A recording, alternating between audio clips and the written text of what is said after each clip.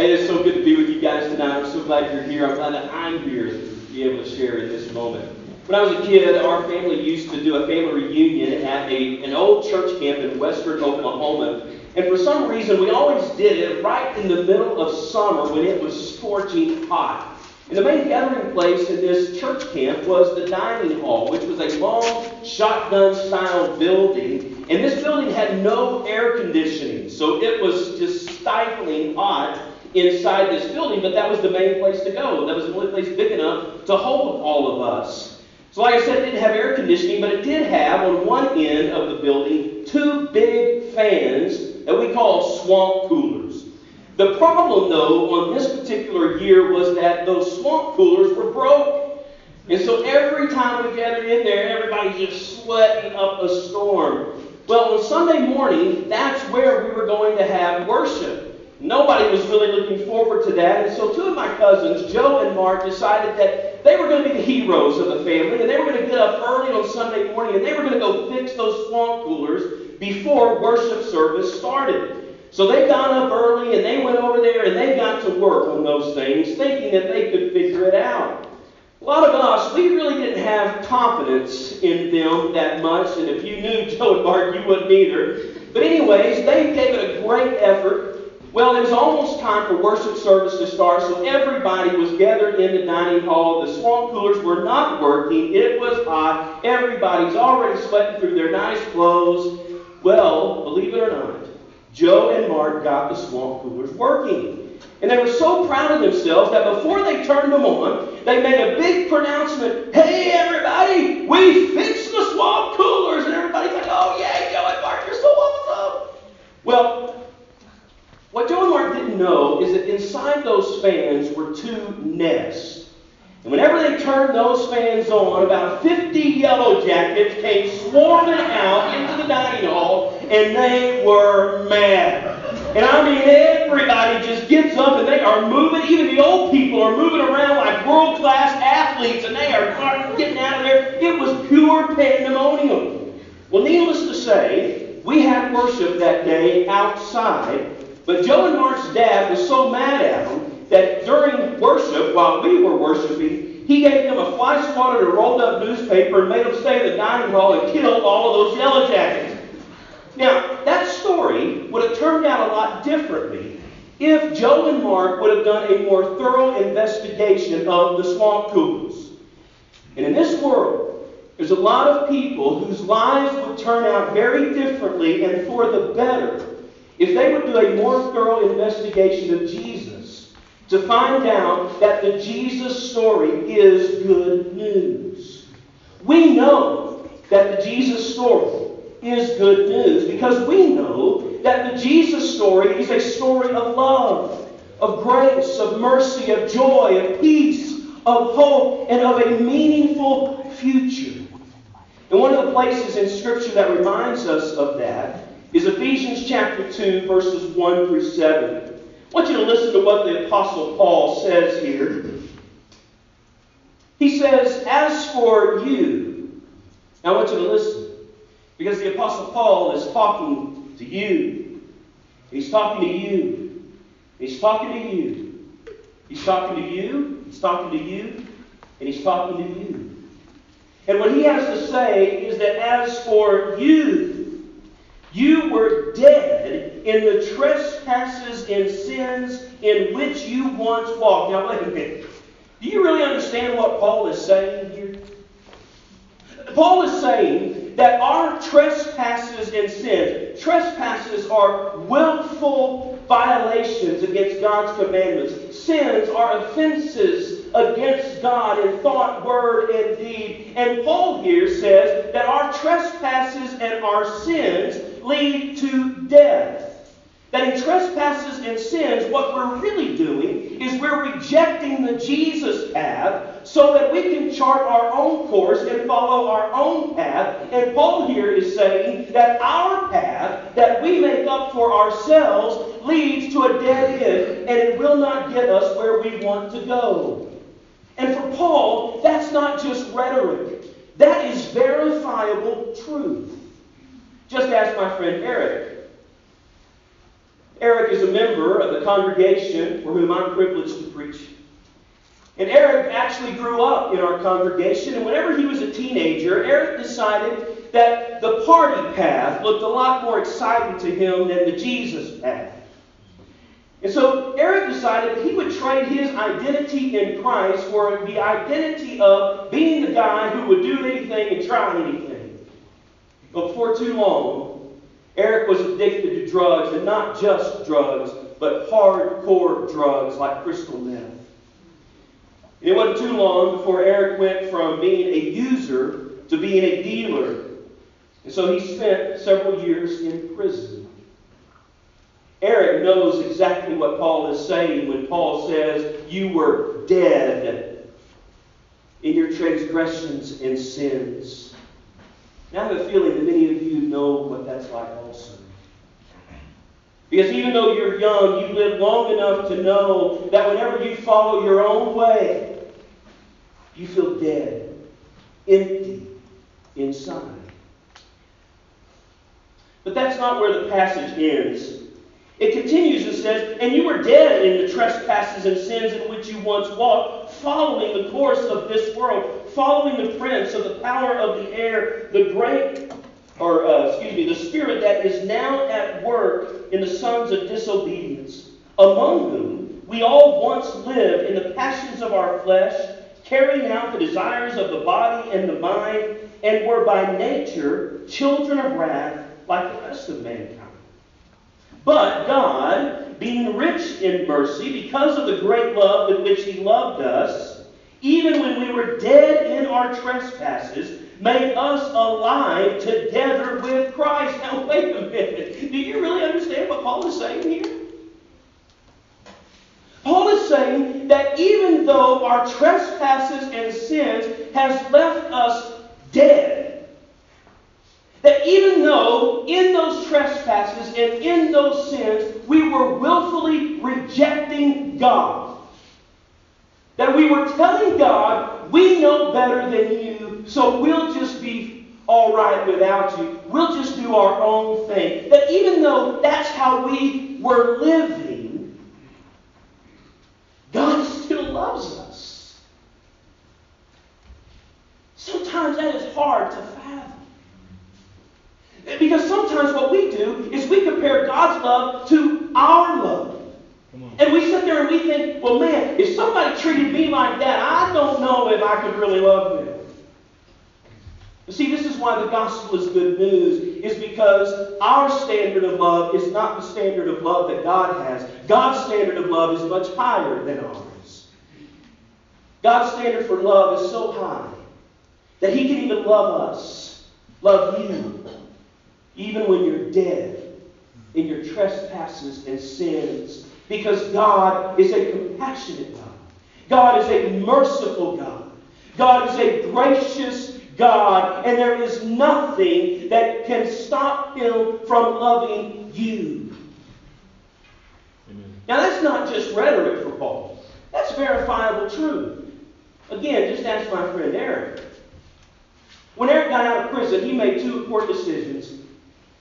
He said, man, if this is the way I've been living, if this is where this gets me, I got to do something different. So he said, you know what, when I get out of here, I'm going to truly submit my life to Jesus Christ. And then I'm going to make the church of Jesus Christ my family. And he did. And his family, his church family, we welcomed him back with open arms. Now, when Eric came back to us, he did not have a high school diploma because he had dropped out of high school. He didn't have hardly any teeth because meth rotted out his teeth. He didn't have really any discernible skills, and so he didn't have any prospects for a job, and he really didn't have much of a future.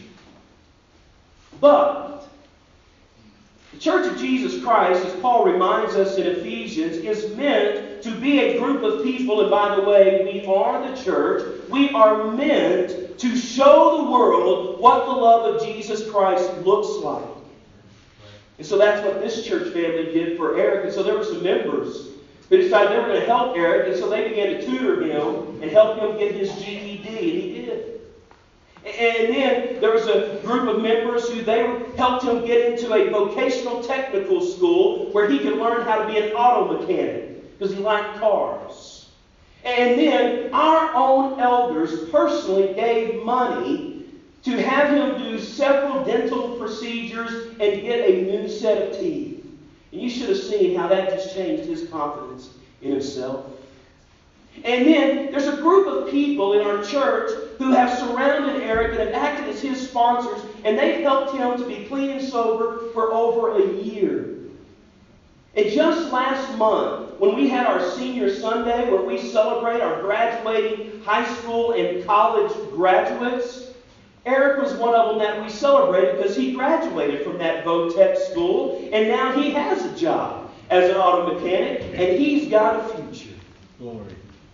You see, to people like Eric, quite honestly, to people like me, maybe even to some of you, those of us who know what it is like to be lost, the two most beautiful passage words in Scripture are, "But God." Amen. Amen. Because we were lost, we were dead, and we would still be there, but God is rich in mercy. Well, let's put all of this together.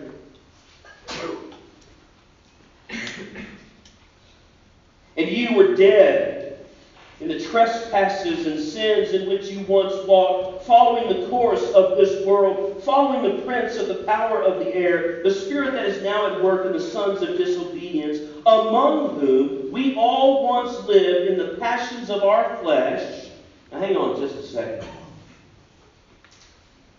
Here in just a minute I want to point to you. When I point to you, I want you to shout out the words, "But God." Think you can do that?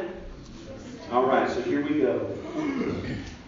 Among whom we all once lived in the passions of our flesh, carrying out the desires of the body and the mind, and were by nature children of wrath like the rest of mankind, being rich in mercy because of the great love with which He loved us, even when we were dead in our trespasses, made us alive together with Christ. By grace you have been saved, and raised us up with Him, and seated us with Him in the heavenly places in Christ Jesus, so that in the coming ages He might show the immeasurable riches of His grace and kindness toward us in Christ Jesus. That is good news.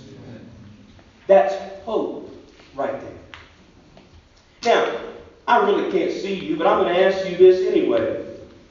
How many of you are just now starting to learn how to drive or just recently got your driver's license? All right. Okay. Several of you. All right. Well, I'm from a small town in Oklahoma. In fact, where I'm from is not really a town. The closest town was 6 miles away. So I'm from a rural part of Oklahoma, and so I learned how to drive on the back roads of Oklahoma. And some of you know what that's like. Whenever you're driving on the back roads, particularly in rural Oklahoma, there's a little bit of a problem, and it can be tricky because there's not really any road signs. And even if there are road signs, nobody calls the road by that name. Instead, they call them nicknames, like Doghouse Road. All right? And so sometimes when you're driving along the back roads, it's really easy to get lost.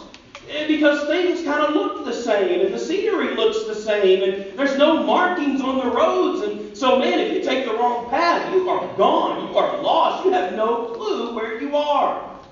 So, what those of us who learn how to drive on the back roads, what we learn how to do is we learn how to look for landmarks.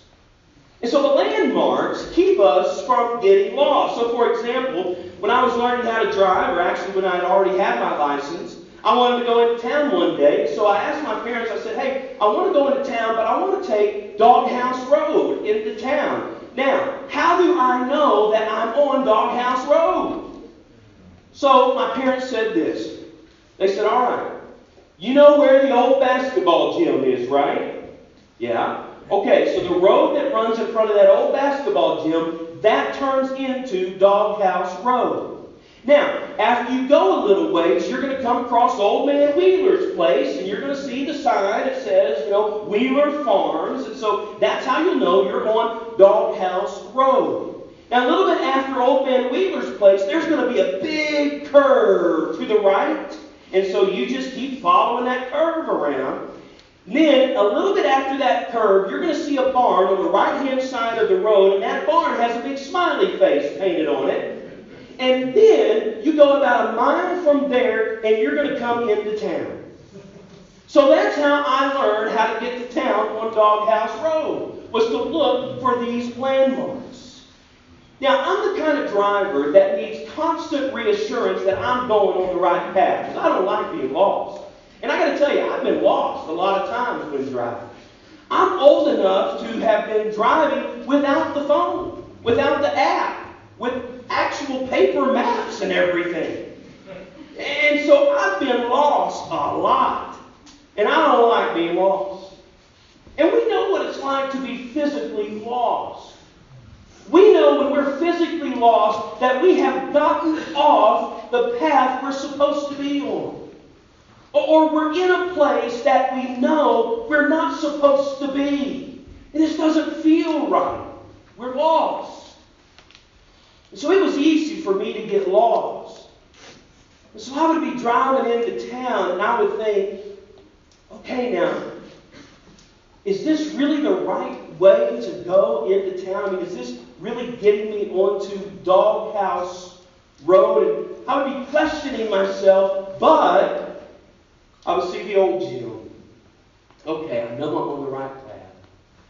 But then doubt would start creeping in again, and I think, okay, now, this is what they told me, right? But then I would see Old Man Wheeler's place. Okay, I'm on the right path. I know where I'm going, right? Now, wait a second. Was that right? Was it Old Man Wheeler's place, or was it Old Man... But I would see the big curve to the right, and I'd start going around it. Okay, I'm in the right spot. I know where I'm going. Now wait, it was the big curve to the right, not the left, correct? But then I would see the barn with the smiley face on it. And then I'd be going along, and you think a mile, it feels a lot longer than it sounds. And so I'd be driving along, and I'd be going, okay, now, surely I've been driving for more than a mile, but I haven't seen the town. But I would then see the town. And so that's how I would know I was on the right path. I had gone the right way. I had stayed exactly where I was supposed to stay because I saw all of these landmarks along the way. Did you know that Jesus Christ has put landmarks in our lives so that we know that we're on the right path? Fruits of the Spirit, those are landmarks. Growing in love for our neighbor, that's a landmark. Obeying His Word, His truth, that's a landmark. There's a lot of things that Jesus has put along the path to reassure us that we're on the right path. But here's the thing we need to know. As great as mercy and grace is, you don't really understand how great it is until you understand what it's like to be lost, and that loss is a real thing. Amen. Amen. That's why Paul is honest with us. He doesn't sugarcoat it. He says you're dead in your trespasses and sins. Trespasses and sins are not okay. They're not just something that you can brush aside.